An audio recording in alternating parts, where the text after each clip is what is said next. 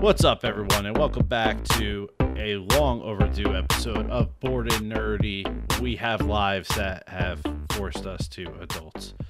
As always, I am your host, Estan the Legend, alongside the beautiful gray-haired man. Hey, it's Dale. Hey, Hey, Dale. I'm Dale. What's up? You know, Dale, it's been far too long, man.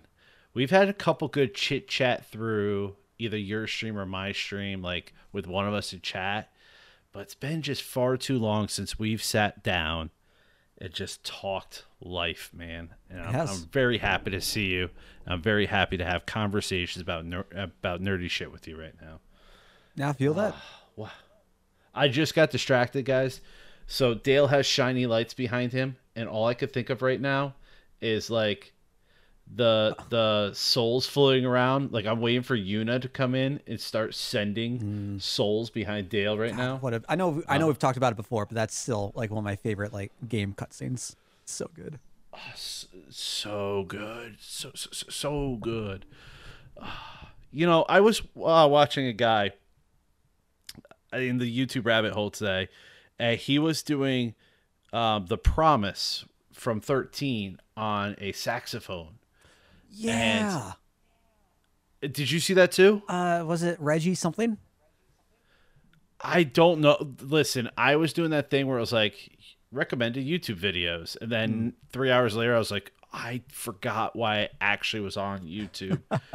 Spoiler alert: it was to upload a video for my classes I'm teaching tomorrow. Oh, that's kind of important. But not as important as some dude playing The Promise from Final Fantasy 13 on the saxophone. But it was dope, dude. I was into it. Yeah, let me see if I can look it up on my end. Yeah, Reggie Page. I saw. Is it like of this guy in a classroom playing? Yeah, solo? it was Yep. like a. Yep.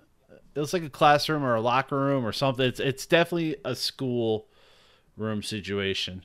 That was really, really good. Oh, man. Dude, also, this is a weird thing. And it's something that's going to make my editing life really awesome. I'm sitting here watching my voice go up and down, you know, in the recording waves here. And I think my mic is cycling through power because sometimes it's captured my voice with entirely too much gain. And then other times it looks like it's barely registering at all. So I really can't wait to edit all this. I'm probably overdue for a rework of my sound system, or just to double check and make sure all the wires are good. Yep. The cats love chewing on these things. Yo, weird thing just happened, man. As we just started, Spoo DM'd me. Oh, Remember that guy? I do remember that guy. Wow. I can't check it because that'll take your beautiful face away. So Dale, man, it's been a minute. What? So we had my brother-in-law got married on Saturday. The Saturday before that, I believe I was in Salem, Massachusetts, hunting witches. That sounds like fun. Spoopy. Dude, it's a great time. I'll tell you what, man. I went up there the first time because Halloween. I would go to that town any day of the year. It's just a cool, like, if you're a foodie or a hipster, it's a good year-round town. It's right on the water. It's beautiful.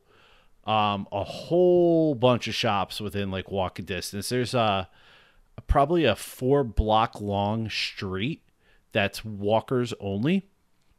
They've actually got to the point that they put up like permanent posts to make sure nobody drives down it. Really? And there's all these shops, man. It's good stuff. They also have this comic book shop, Harrison's, man, and it's what every comic book shop aspires to be. That's really cool. Dude, they have collectibles in there like the stuff that museum quality multi-$1,000 collectibles with one of the, imagine if you walked into a Barnes and Noble, right? Mm-hmm. But instead of having like not comics, Barnes and Noble just had comics. Yeah, your face was my reaction the first time I went in there. I'm just thinking like the library from Beauty and the Beast, from Disney's Beauty and the Beast, like the old animated film, just like how big and expansive that is. That's how I always kind of viewed Barnes and Noble. Yeah. So it was funny. I walked up to the counter. I was like, "Hey, do you guys have?" And before I finished, the guy goes, "Yes." Fair point, sir. Yeah. So good times, and you know it was unfortunate because we had a couple opportunities where we were planning on redoing an episode in life, man. But you know what? Life's sometimes a good thing. So what have you been up to / playing in the time between, last time we spoke and now? Work. Work? Work has been who makes that brutal. one? What? Is that is that a From Software? Like, God, it might what as is well be. work? It's been my workplace has been absolutely brutal, brutally busy. I've kind of gotten like the short end of the stick and just stuck with everything that I dislike about my job and times 10. So it's just been really rough. But on the bright side, I have like a 10-minute commute to work compared to like the 45 to 50-minute commute I used to have. So that's nice. As far as like what I've been playing, Danganronpa 2. Chat voted for the new game 3 weeks ago, 2 weeks ago, and we started up the sequel to the how do I describe it? The Murder Mystery Battle Royale High School Edition. There we go. Visual novel. Sorry. If you're new to the podcast and you haven't heard my ranting about Danganronpa and visual novels in the past and how much I enjoyed Danganronpa, yes, I understand. Those words don't seem like they belong together in the same sentence at all, let alone the same mind. But it works. And I definitely urge people to either take a look at it, watch another playthrough from the very start, from the first game forward, or experience it for themselves. It's, I don't know if I can say it's good, but it is certainly entertaining at the very least. I have zero love for the graphic or the visual novel genre. But in the few times I've popped in, I have no clue what's going on, but it seems entertaining enough. And to the point that I actually have a spoopy game at some point this month I might explore if I don't fall back into the Dark Souls rabbit hole. That's a visual novel. But, for those that enjoy it, listen, I don't even like them, and I'm interested in it. Yeah. So I think that says something. When somebody from outside the genre is considering it, or I wouldn't even say I'm outside the genre, I'm somebody that has a stance against them. And it piqued my interest. So It kind of sucks because there are a lot of different kinds of visual novels with varying degree of quality. And a lot of visual novels are very weeby. And there are even more that are very not safe for work and fan servicey. And I've got absolutely like no interest in any of that. But you don't want to play High School of the Dead, the visual novel? nah, not really. Not really. Especially if it defies gravity. No. But I feel like there's this kind of like stigma against visual novels because of that. Like, not only are they like visual novels, like what do? You see like digital comic panels or people's faces and portraits like flashing it on, flashing off, flashing on, flashing on. I get that it's not that appealing, but from the few that I've played, that I've gone through, quality's been fantastic. The art is great. The the narratives stellar. But then I'm seeing I had a few friends in high school who are very into the visual novel scene as well, and they They went through a couple that were less than mediocre. It's think of it like the comparison to like a Unity asset flip, right? You buy things for like $5 total, you flip it around and get like $100, $300 off of it, and you never touch it again. And like that's kind of like what the comparison is. So in the time since we last spoke, I've completed Dark Souls 1, which I think you were there for the completion of. Which, oof. Just a lot of oof. A lot of very great experiences were had as well. I don't want it to feel like a full oof, but I see why people stress so much now. Do not play 3 if you plan on playing 1. Just because of like a lot of unfair judgment that was put on 1 because it is an older game. Yeah. And they just weren't as clean with a lot of the mechanics yet. I installed 2. I don't know, man. I think I'm gonna do a couple playthroughs of 3 before I go back to 2. I don't even know if I'll ever complete 2, if I'm gonna be honest with you. After coming back to 3, yeah. Also, Dr. Robotnik's Mean Bean Machine has a main line straight into my left arm right now. Oh god. And it's Crazy. Absolute craziness. guys, the Sega collection, for those who don't know, today is the 12th of October when we're recording this. It was $7 or something, $7.50. Low sevens for the collection that used to be $80. And I've dabbled with a few of the older titles. I was messing with Kid Chameleon, Dr. Robotnik. What was the other one I played the other day? A little bit of Golden Axe, and I decided I want to just focus on one, beat it, and then progress through the collection that way. But I think they did a great job of picking titles that really, really have held up. And when go back, when you go back and play them, it's not this feeling of like, I played GoldenEye last year, guys. I wish I had just left that thing in the nostalgia rear view. I do not know how we had pinpoint accuracy with snipers in that game. The Nintendo 64 controller for a first-person shooter was quite possibly the most garbage controller that's ever been created. How did we do that? I didn't have an N64 growing up.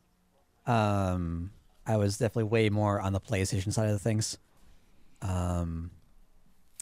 But I would go over to family's house, and they had an N64 in the house, and I just despised the hell out of the N64 controller. It is so uncomfortable. It is so awkward to hold. I think it's one of the worst designs for a controller. I think it depends. Well, so here's the deal, right? If you're talking the base controller for an entire console, I have to agree with you. Okay? Mm-hmm. But there were certain games that it made so much damn sense. Like, I think of Star Fox. I think part of the reason that Star Fox felt so good on the 64 was how much the N64 joystick kind of translated to, I don't know what the proper term is for the stick that you steer an airplane with. The yoke? Sure. Sounds good. I know nothing about aeronautic terms, so yeah. Your guess is, or your knowledge is expert here. But there's a few games where I thought it felt good. I like the way it worked for Bomberman. Whenever anything that kind of felt like it could, if it felt like it could be played in an arcade cabinet, that single joystick feel felt good. Anything that required the dual analogs we're used to now, oof. Big oof. I just didn't like the 3-prong design. It felt awkward to try to for games that needed the D-pad and the analog stick, or even like just not even worry about the D-pad, and like it felt just so weird I think of one of my greatest memories of the N64 is Donkey Kong, and what was it? Just DK64? I think that was it. Yeah, there was also Donkey Kong Country, which was on the 64, I think, or was that SNES? SNES was Country 1 and 2. I don't know if they. Yeah. I don't know if they did anything on Then the. it was, yeah, 64. then it was just 64. Yeah, it was just 64. I just remember the DK rap from it from the beginning, honestly. But I remember that they had like a yellow themed N64 with the like matching controller, and the ends of the controller were the like the bottoms of bananas, and that's the only thing I can imagine what those three prongs are anymore. They're just the bottoms of bananas, and they're so uncomfortable to like try to transition and switch to. I didn't have a problem with the controller. So like the original idea for the three prong, as it was explained to me, is that you were supposed to either hold it kind of like an Xbox controller. Remember the original Xbox controllers? I do. How it was just like fat on the outside, Big and bulky. Or you were supposed to have, your left hand on the outside with your right hand on the middle, or vice versa. There was never this intention, but it ended up happening for you to have to utilize the D-pad, the C-pad, and the analog stick, and the Z trigger all at once. But then, Zelda, where, it was kind of like, if you have an entire keyboard, why wouldn't we have a key bind to every key? If we have an entire controller, why wouldn't we utilize the whole thing? Which, I mean, yeah, I respect that decision for sure. But it just, if that's the case, then unless you want me to play with something else on that middle stick there, your design's just terrible. Yeah. Absolutely terrible. They've had a couple painful designs.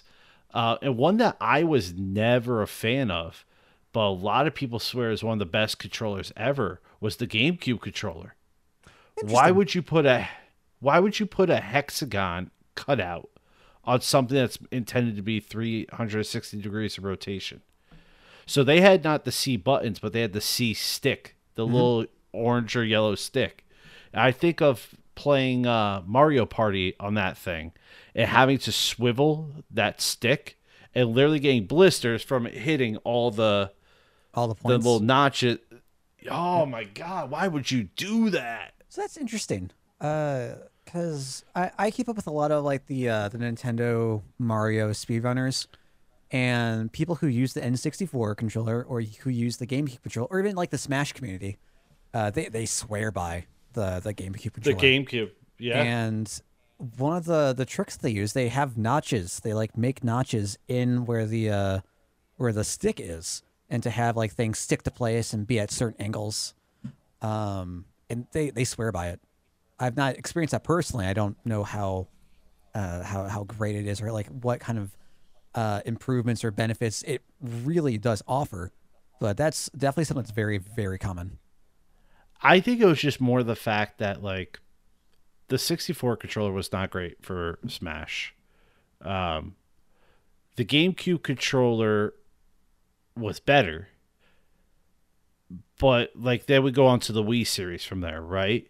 And I'm gonna be honest with you, including the Switch, I don't think Nintendo has had a good default controller other than the GameCube. Even the original, if you hold an original NES controller, you're gonna be like, wait a minute, I used to smash the buttons on this thing and it didn't break.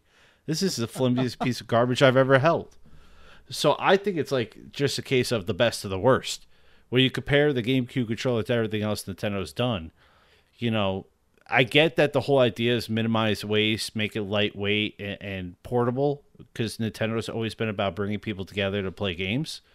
That's why the GameCube had a handle on it. You were supposed to bring it places and play with your friends. But dang, can y'all just build a controller that on the 360 controller I use for Dark Souls, I use a 360 controller because I think they're pretty hardy. Mm-hmm. It creaks and cracks in my hand because of the way I'm holding it and like the stress and the tension in my hands. I feel like if I were to hold a Switch remote that same way, like on the little dock where it becomes essentially an Xbox controller, I feel like I would break everything. Yeah, so they have they have Dark Souls Remastered for the Switch, which unfortunately has a lot of performance issues from what I've heard, and it's not a great port. But I don't know how the controllers or how the controls would really work. I don't think there'd be a huge issue. But I think that the buttons on the like normal Switch, like Joy-Cons, are really small. Yeah. I don't think it'd work well for that. I do have my favorite controller right now, though. It is the SF 30 by 8-Bit Do, I believe. It's modeled after the SNES controller, one of my favorite controllers ever made. And it has all the quality of life stuff that we have now. It has the 2 shoulder buttons, the 2 trigger buttons, and then 2 analog sticks. So it can play any modern games, but it's modeled like the SNES controller. So if you have games that don't use those, like emulating anything back from back in the day, or like playing it on the Switch because it's Switch compatible, and you can use it for the NES or the SNES collections. It plays really well, and this is my go-to controller for platformers. The D-pad is one of the best things on it. I swear by it. I used to be a 360 controller kind of guy. I like the Xbox One controller too, but it's basically just better version of the 360 controller. Yeah, they're the same. Yeah. Yeah. My favorite thing about the the Xbox 360 One has. I was just gonna say, doesn't the Xbox One controller have like a little more weight to it, which can sometimes be nice? Yeah. I'm sure it does. But my favorite thing about the 360 controller, or the 360-esque design controllers, the analog placement. Like, I cannot stand the DualShock controller or the Sony PlayStation controller. For whatever reason, the little like bars that come down for your hands to rest on with the analog placement just bothers me. It doesn't. It feels fine. I don't think it's the worst thing out there. N64 looking at you, or Dreamcast looking at you, or OG Xbox controller looking at you, or any like the godforsaken like OG PC controllers from like back in the 90s or late 80s. Those were a whole beast. But it just, I don't know, it feels weird. And the 8-Bit Do controller that I have, it has the 2 centered analog sticks. It's not offset like the 360, but because there aren't the bars that fall off, it feels fine. I don't have an issue with it. Something I've never really understood about Sony when it comes to their controllers. People have been complaining about the placement of the analog sticks since pretty much PlayStation 2. Right? At PS1, it was like nobody else was really doing that. So we were okay with it because there was nothing to really compare it to. Sure. At PlayStation 2, at the tail end, we start to see Xbox is a thing. Dreamcast took their crack at it. Other consoles have come out and said, hey, we could do analog sticks as well. Dual analog sticks. So PlayStation 3 comes around, no fixes. PlayStation 4 comes around, no fixes. The analog sticks in every model I've seen are in the exact same spot in PlayStation 5. When are we going to get the staggered model? Something that I used to hate, but I look at now with current technology and go, why can't we do this? So back in the days where I used to get paid to play video games, Mad Catz sponsored us. And when we went places to play, we had to use their tournament edition or pro edition, I forgot what it was called, Xbox controllers. And they used to have like where all your imagine if the XYBA, whatever they call those, the symbol buttons up The there, face buttons. the face buttons. Imagine if there was a giant circle around that, and you could just, with your fingernails, grab it and pull it off. And the exact same size hole was down where the D-pad is. And then the analog sticks could come out as well. And they had little spacers to make it so that you could put any of the parts in any of the gaps. And they just had these magnetic connectors at the bottom that would connect it back to, the receivers on the actual controller. So, like, you could set up your controller however you... Technically, if you want to, you could have both analog sticks on the same side. Which I was originally like, why would anybody ever do that? I actually started using it in some fighting games. Really? Like three-dimensional fighting games. Like some of the early Mortal Kombat games that started going 3D. One to rotate the camera, the other one to move my character. And then I kind of started treating it like almost like a joystick, like a fight pad or whatever they call those that the Street Fighter guys use. I don't know why words are so hard today. Fight stick. Fight stick. There we go. Not fight pad, fight stick. I almost treat it like that, but instead of holding one stick with my index finger and thumb, I'd have an index finger on my character stick, my middle finger on the camera stick, and then the other hand would be doing D-pad and face buttons. Interesting. And it worked, dude. But the one issue I had with it is sometimes in the heat of the moment, because I like to bend controllers in half, the magnetic connection would lift a little bit. So you get like these dead spots. Mm-hmm. You go like flick somebody with a snipe and you knock the connection loose.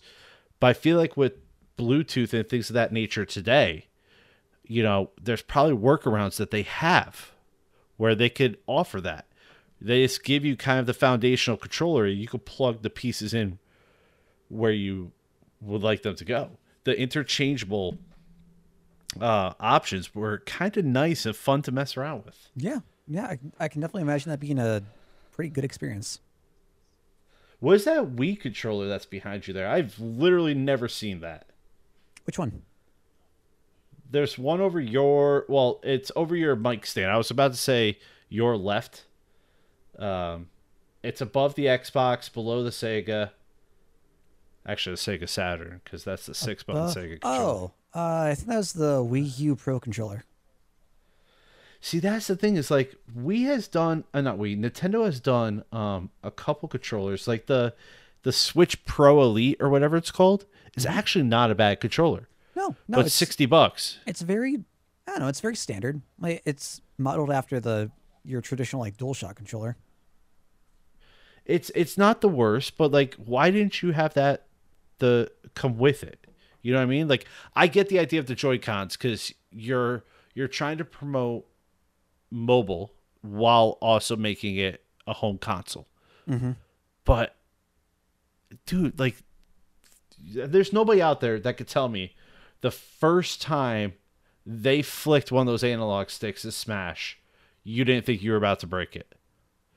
Like, I am still afraid to use my full reactions for playing any game on the Switch. Those things feel like...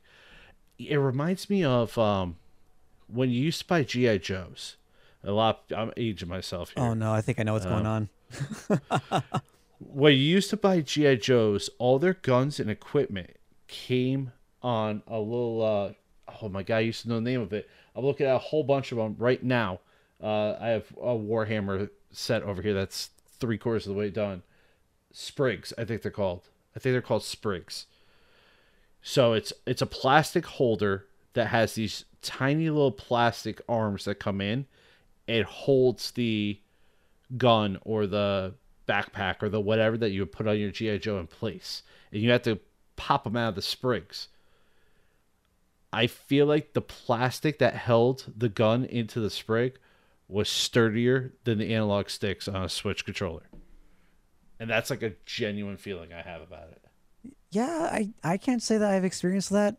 I think I'm definitely a little more light-handed. when you hold controllers, do you hold them like Yes. with your palms or your fingertips? When I hold the controller, Yeah. actually, it depends on the game I'm playing.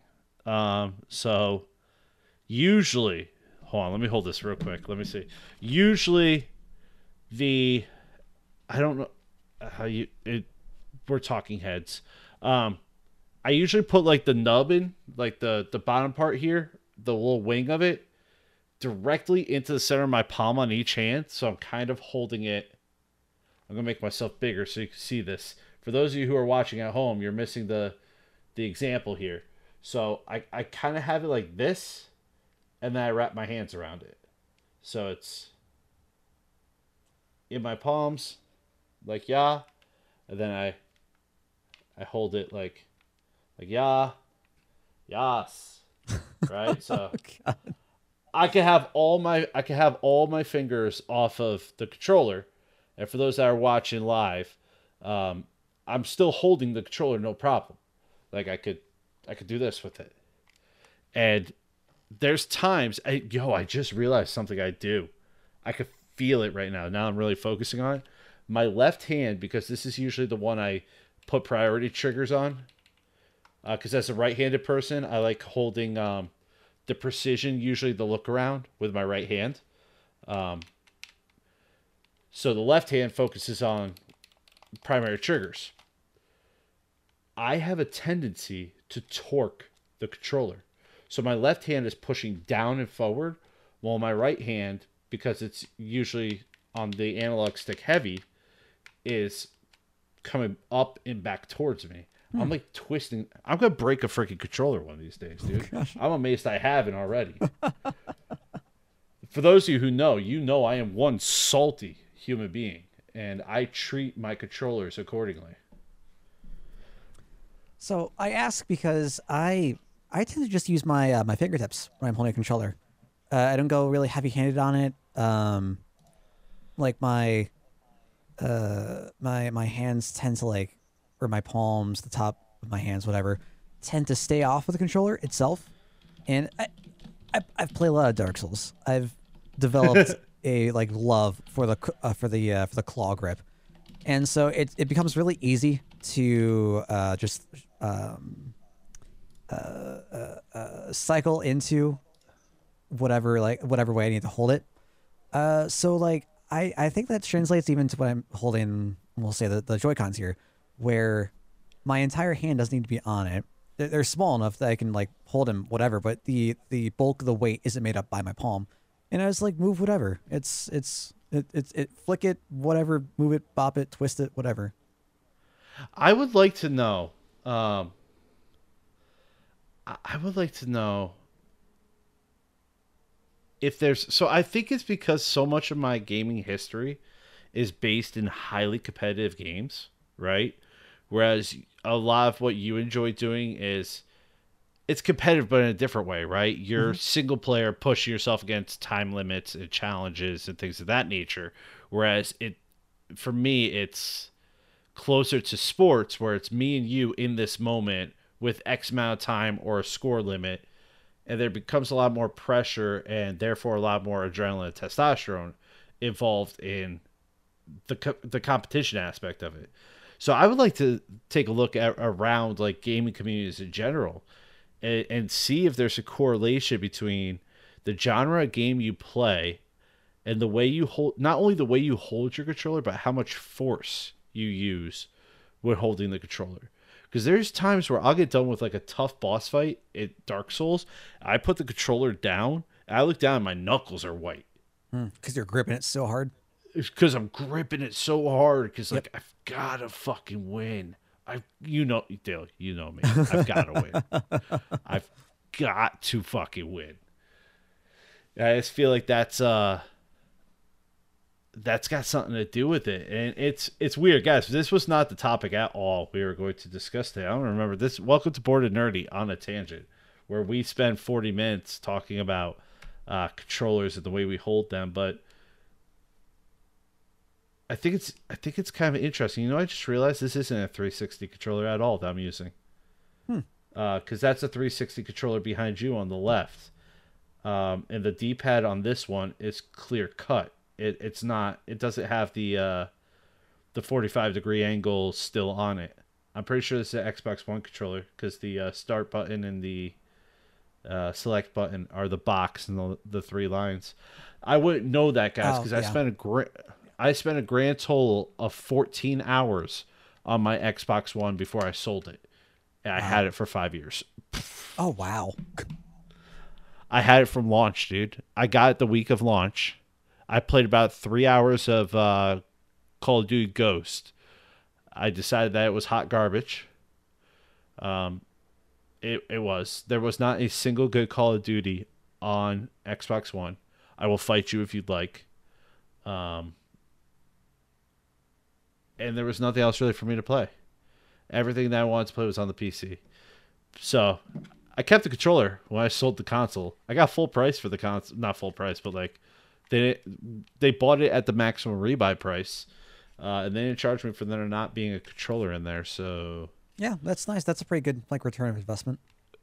right? Like I feel like so they had this deal, man, and John actually told me about it.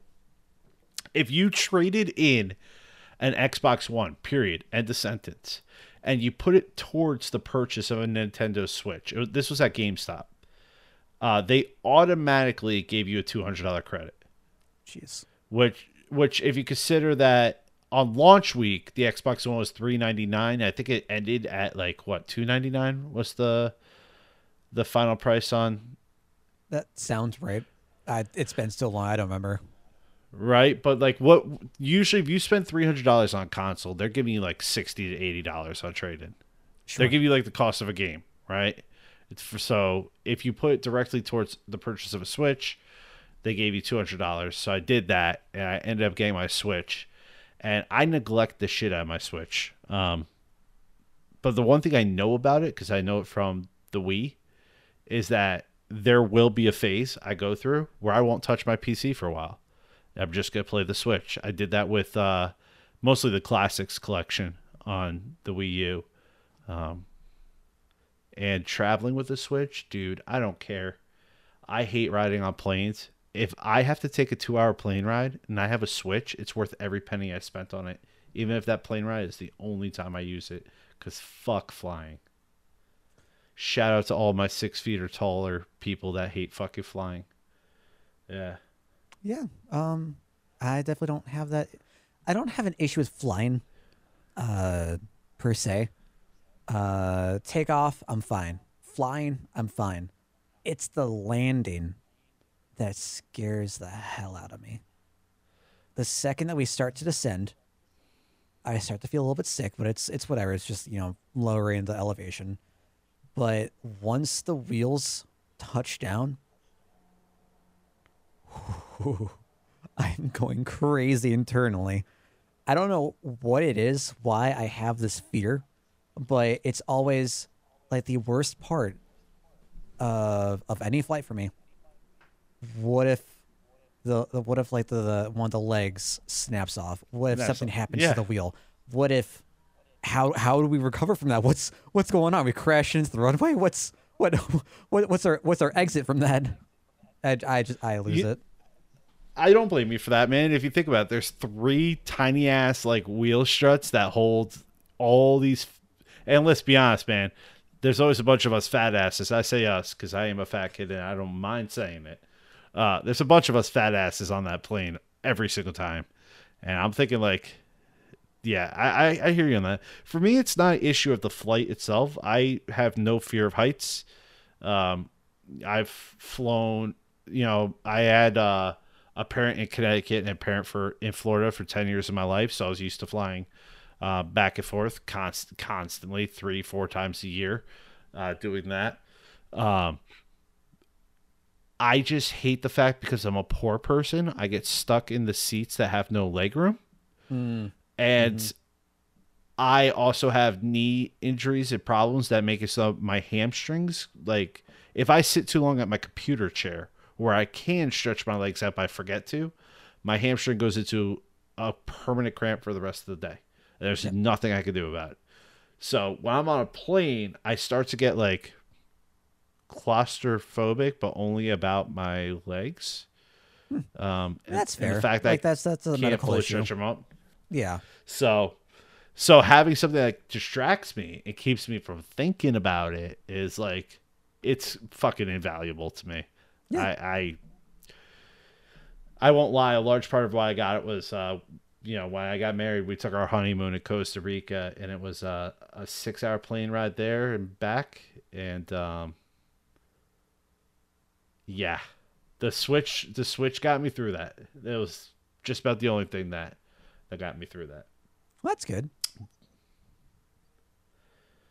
So with transitioning awkwardly into topics guys, right before we came live, we were doing that thing where we were talking, but we're getting much better at hey, wait for the show. We'll talk about that during the show.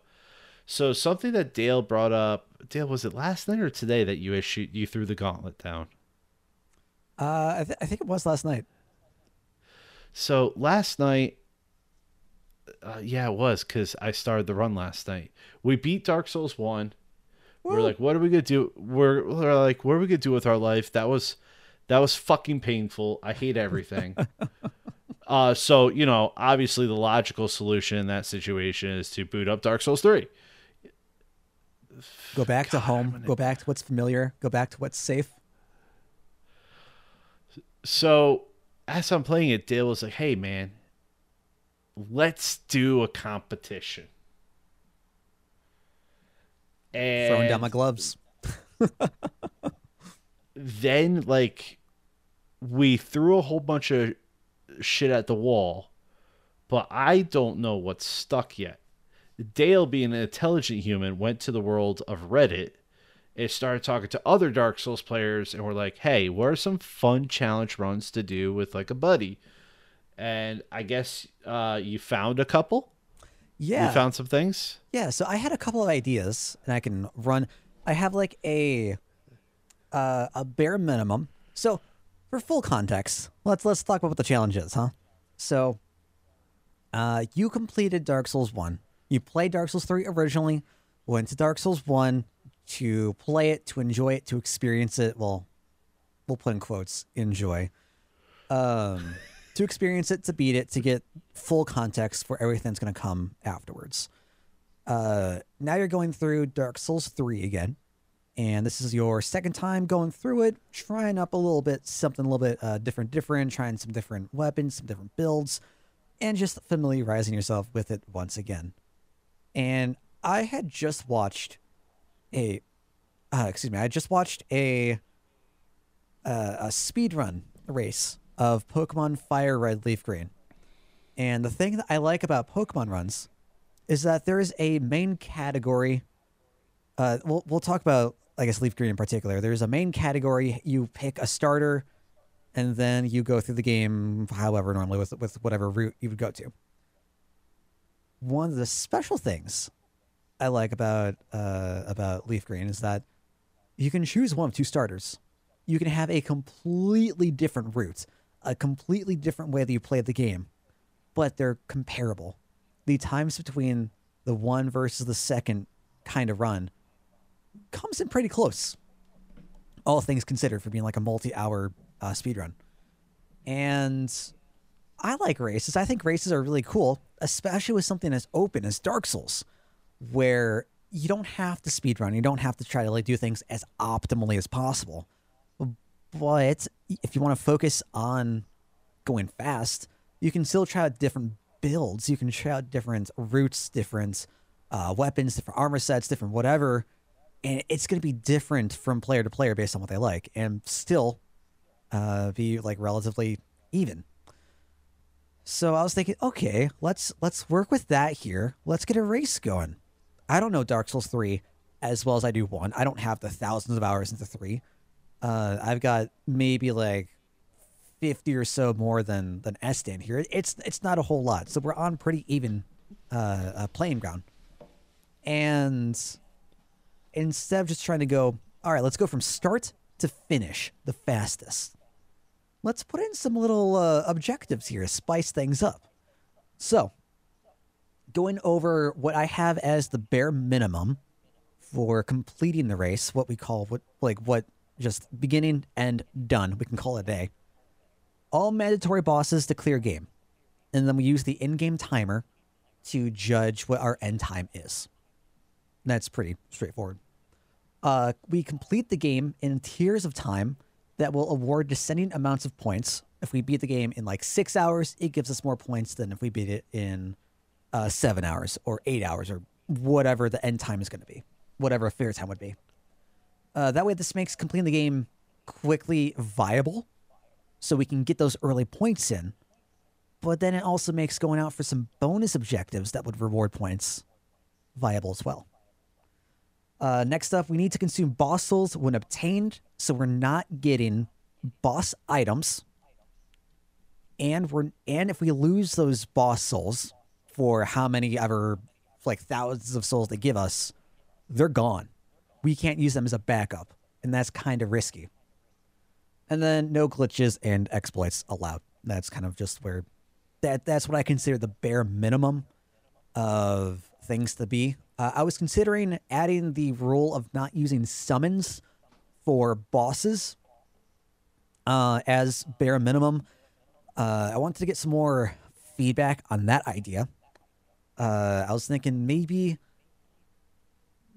for some they're allowed, but it deducts points if we use them instead of just being disbarred completely. But we'll have to like iron out the balance there. As far as like extra stuff, like I was saying earlier, we have like extra objectives that we can reach to get extra points, and they'll be divvied up like when we actually finish the game. Dark Souls 3 has different endings. So based on the ending that we get, if we go out for an extra ending or like the bonus one, it would grant more points. We have optional bosses that would grant more points. And then we can finish more of those objectives based on what optional boss we did. It just kind of like cycles into itself. Completing NPC storylines awards points based on how long and developed they are. Some NPCs in Souls 3 have very easy storylines to just complete and doesn't take much time. Some NPCs have very definitive things that you need to do at this point and no later than that point. And those are going to be the more long and involved ones, and those will offer more points. Completing weapon ascensions give points. So getting a plus 10 weapon, normal weapon, getting the highest twinkling weapon, getting the highest scale weapon, getting the highest whatever, those would factor into, we need to go out. We need to go out of our way to get the items to be able to hit those ascension points, and then max out weapons. That's taking time away from what we could do to just finish the game. And then, I opened it up to Reddit to see if anyone else had some ideas. Are you ready to hear these? Yeah. All right. So, one guy said, try Soul Level 1 face-off versus all bosses. The one with the least total amount of deaths wins. I appreciate the input. I think we want to actually try to have fun with this and not just completely go insane. A Soul Level 1 run would take take us way out of the comfort zone for just like a casual friendly race that I think we would both enjoy. But German Glasses, I thank you for this idea. KO. Beat a boss using only a fist weapon. Oh, that's Vampire Hunter. That's indulging your what was that thing you like, that glove weapon you like? The Cestus. The Cestus for the bestest. It's one of my favorite weapons just for how light it is. It's the perfect offhand weapon because you don't need to worry about using a shield. You can still parry. Oh, it's beautiful. Next up, we have a Vampire Hunter. Beat a boss using only a type of whip. Like Castlevania. We've got Parry Kong. Beat a boss only through parries. Mighty Glacier. Beat a DLC boss while fat rolling. Sixth Sense. Beat a boss without rolling, sprinting, or blocking. Wait, so Jolly how fellow. do you do that?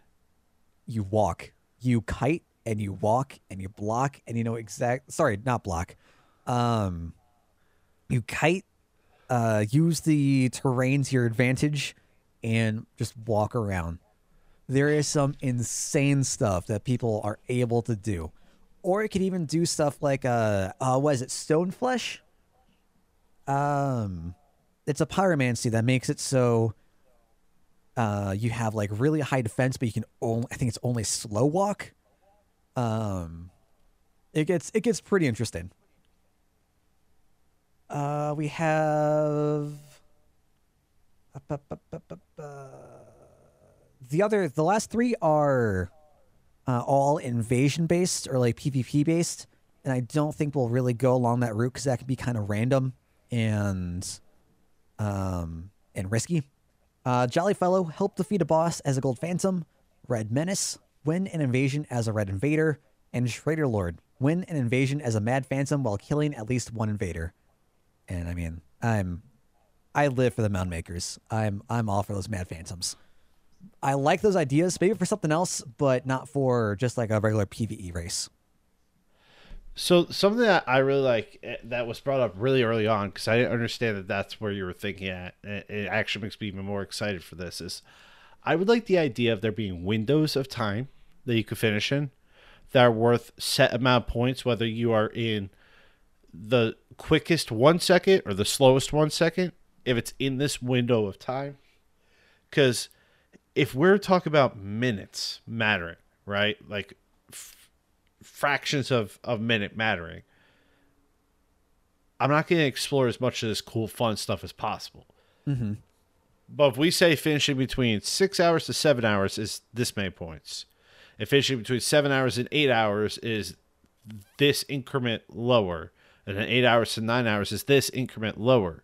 But the increments are less that we would lose within each spot than a fun objective to go after would. Like, I want it to kind of be worth it to go out of the way. Exactly. So I don't know exactly how the point scale will work, but like, for instance, if, you know, the fastest time we could possibly get was like the first window was like 20 points if you beat it in this fastest window, 15 points for the next, 10 points, 5 points, no time reward after X point. But yet, if you chase this bonus objective, it's worth more than 5 points. So therefore, like, that time I lose doesn't feel like as much of a punishment. Mm-hmm. However, finishing in that 20-point frame is way different than finishing in that 5-point frame. So time still matters, but like, go chase the fun too.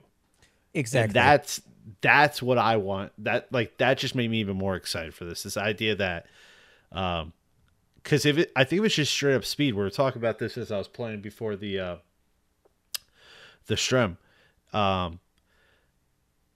There's little things I forget to do, like running when I'm in open space. Just holding down the run button is something I forget to do. And that could cost, over the course of a whole run, that could probably cost me, 20, 30 minutes of time just from not running down a hallway that, if you guys have ever watched Dale play, I don't think he knows how to do anything but run in Dark Souls.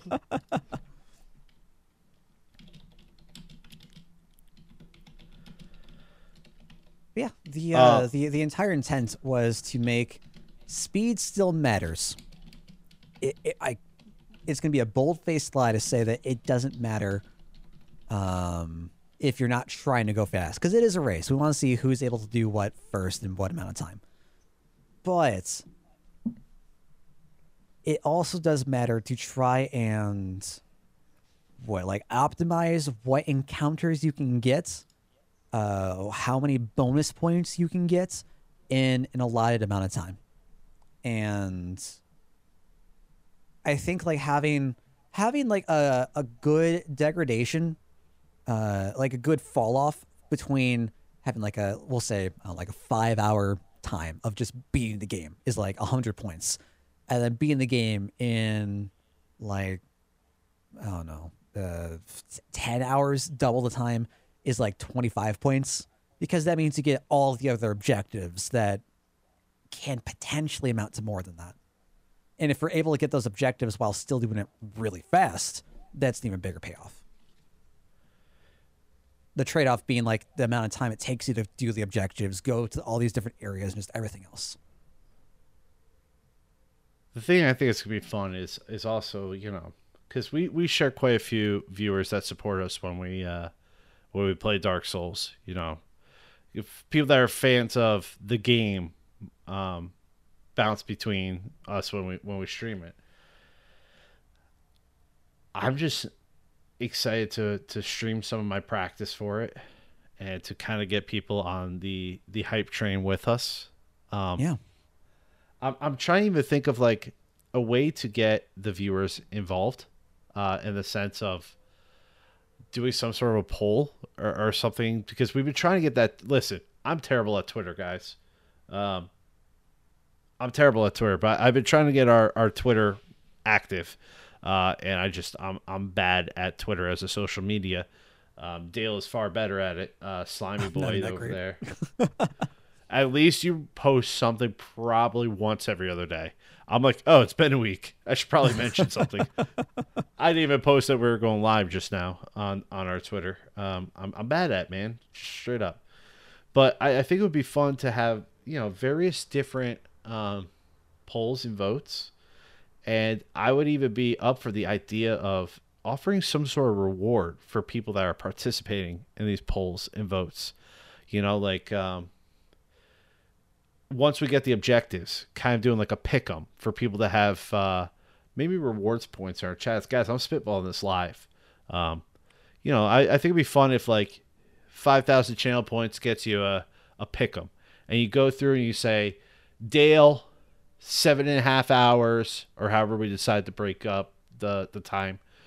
Dale, 7.5 hours, 3 bonus bosses, blank, blank, and blank, plus 10 thrusting weapon. I don't know, guys. I'm just throwing it out there. And if you making hit a difference between like what the type of weapon is, dude, that's cool. I like that idea. And having that as a poll that people can vote on or get involved in this pick'em. If somebody hits, or if multiple people hit, we'll do it as like a lottery. I wouldn't mind putting up some sort of a prize for that. I'm thinking like a Steam card or a gifted game. If ideally, I would like somebody that doesn't have Dark Souls to win it, so we could gift you a copy of this game that. By the way, we are no longer about board games and nerdy content. We are strictly a Dark Souls podcast now. I mean, but, it's the big thing, right? It's. I say this all the time. It's a very personal thing that people can go through and start to like identify with, and if it clicks, it clicks. It can take up a lot of your time. Well, yeah, that's just it, man. It's like, it's one of those gifts that keeps on giving. There's so many things you could do within the game. And, I've always kind of talked about what I'm watching, what I'm reading, what I'm playing. And for the past 3 months, what I'm playing has pretty much just been one version or another of Dark Souls.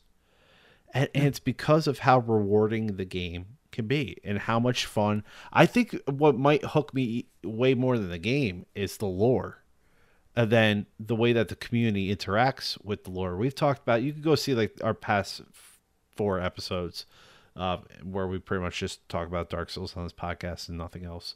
But if somebody hasn't experienced that yet, I would like you to give it a go. And if you could participate in a way that I could justify handing you a copy of that, I think that'd be cool. You already have this pre-built community of dudes that are excited about it, that would love for you to experience it. And trust me, Dale and I would love to talk to you about your experience with it. If I had it my way, so John, our John, it's like we share. He's we have a joint. He's our child. He's our shared child. I am the primary custodian of him, and you get him, every other weekend and whenever you're playing Sekiro.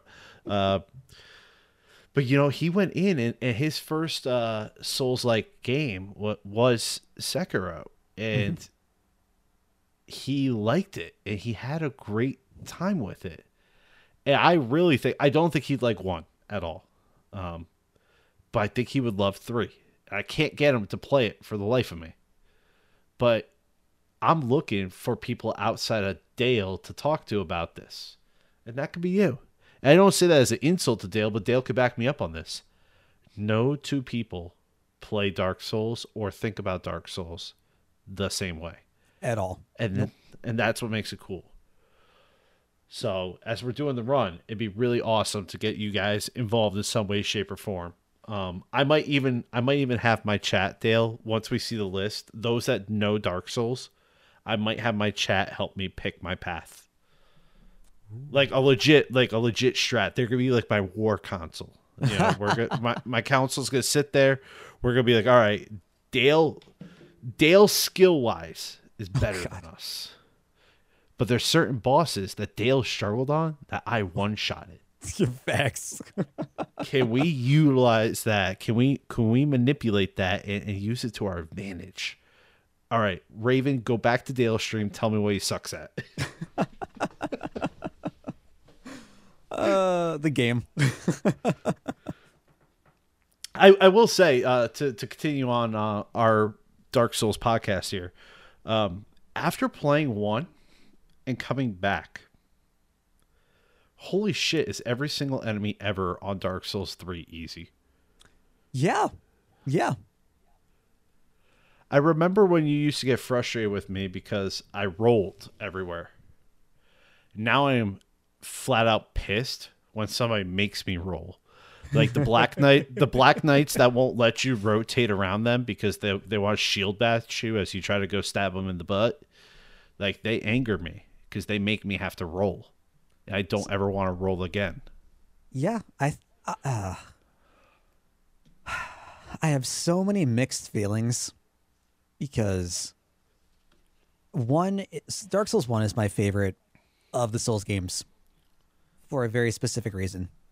I like the way it controls. I like the world. I just like playing it.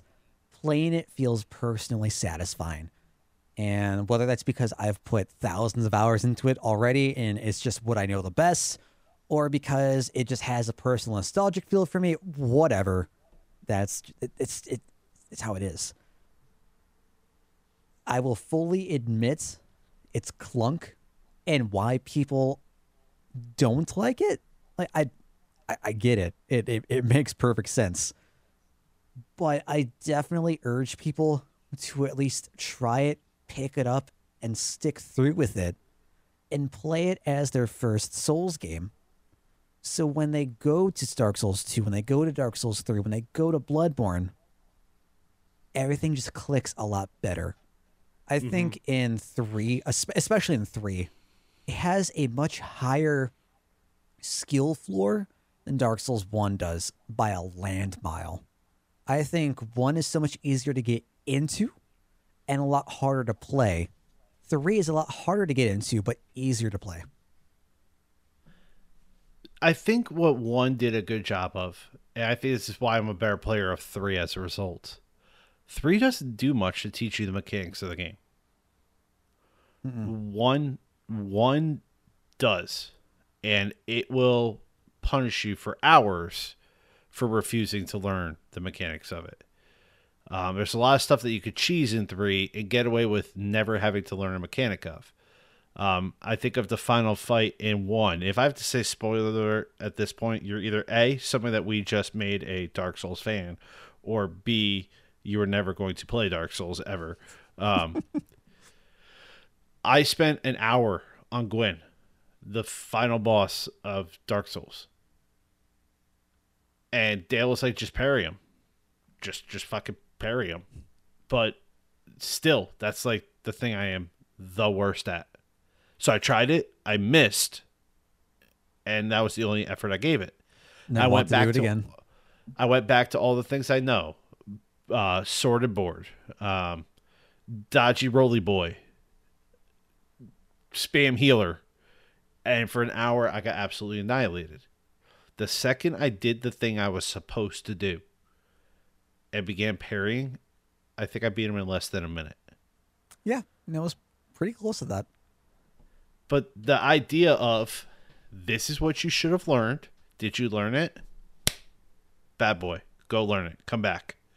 Did you learn it? No? Okay. I'll see you in 45 minutes. Oh, you're still slamming your head against the wall, huh? Are you ready to learn now? Yeah. I guess I'll try parrying again. Oh, good job, buddy. Look at you. You can wipe your own ass. Good job. It feels... I always got the idea that I don't think that Gwyn was designed purposefully to be parried like that was the intended strategy. It feels like when you play an old NES game and you figure out an easy alternative way to take out the boss that there were no instructions for, there were no hints for, but the devs included it. That's what I feel that parrying Gwyn is. It rewards you for trying. And I'm pretty sure I've talked about this in a previous episode, but like Miyazaki intended Dark Souls, the whole like Souls series, to be the kind of game that you talk about with a community to share secrets, to share those hidden passageways, to share some tips and strategies for bosses. And I feel like that was one of the most iconic things to come out of Souls 1 back when it first came out. That holy shit, you could parry Gwyn. What? Yeah, it was. Imagine imagine you beat Gwyn. You 2, 3, 4 hours. You're trying to just like block his attacks. He's grabbing you. He's throwing you around. He's dashing all across the arena, and you're all covered in scars and you're war torn and heavy hearted. You beat the game. You go online to Reddit and you're like, guys, I just spent the last 4 hours taking on Gwyn. Are you proud of me yet? And then one guy's like, wow, you could have just parried him, right? And you're like, my entire world is flipped, turned upside down. What? I need to go back and play this game again. That's the kind of feeling that. I was so salty, but like in a good way when I figured the whole parry thing out, you know? But to your point about talking as a community, I think that's evident in the messages. Like, right? You cannot see other players within the world in real time. You can see their failures, which I think is interesting, with the bloodstains, right? You could see their failures. You could call them in for help, or you could communicate with them. As brutal and unforgiving as Dark Souls is, I'm like realizing this in real time, guys. Think about what I just said. The devs included the ability to learn and communicate from each other. You touch a bloodstain, you can see how somebody else failed, and you can learn from it. People could leave you a message to let you know how they succeeded or how you could succeed. It's up to you whether you want to read them or not, but I could leave them for you. Or if I'm just really freaking stuck, I could look for a summon sign and pull somebody in to help me beat what I'm stuck with. Yeah, for sure. It's all about it. I bet you that's why the Dark Souls community is as strong as it is. I guess that's why there's people as enthusiastic about it, and we'll spend 6 podcast episodes talking about the same game and playing it for 2-3 months at a time. And these challenge runs, man, I'm actually excited to get good. So, if I lose this one, let's go back to when we were talking about controllers, guys, and my affinity for feeling like I'm going to break controllers, because I'm a competitive dude and I just like to be competitive.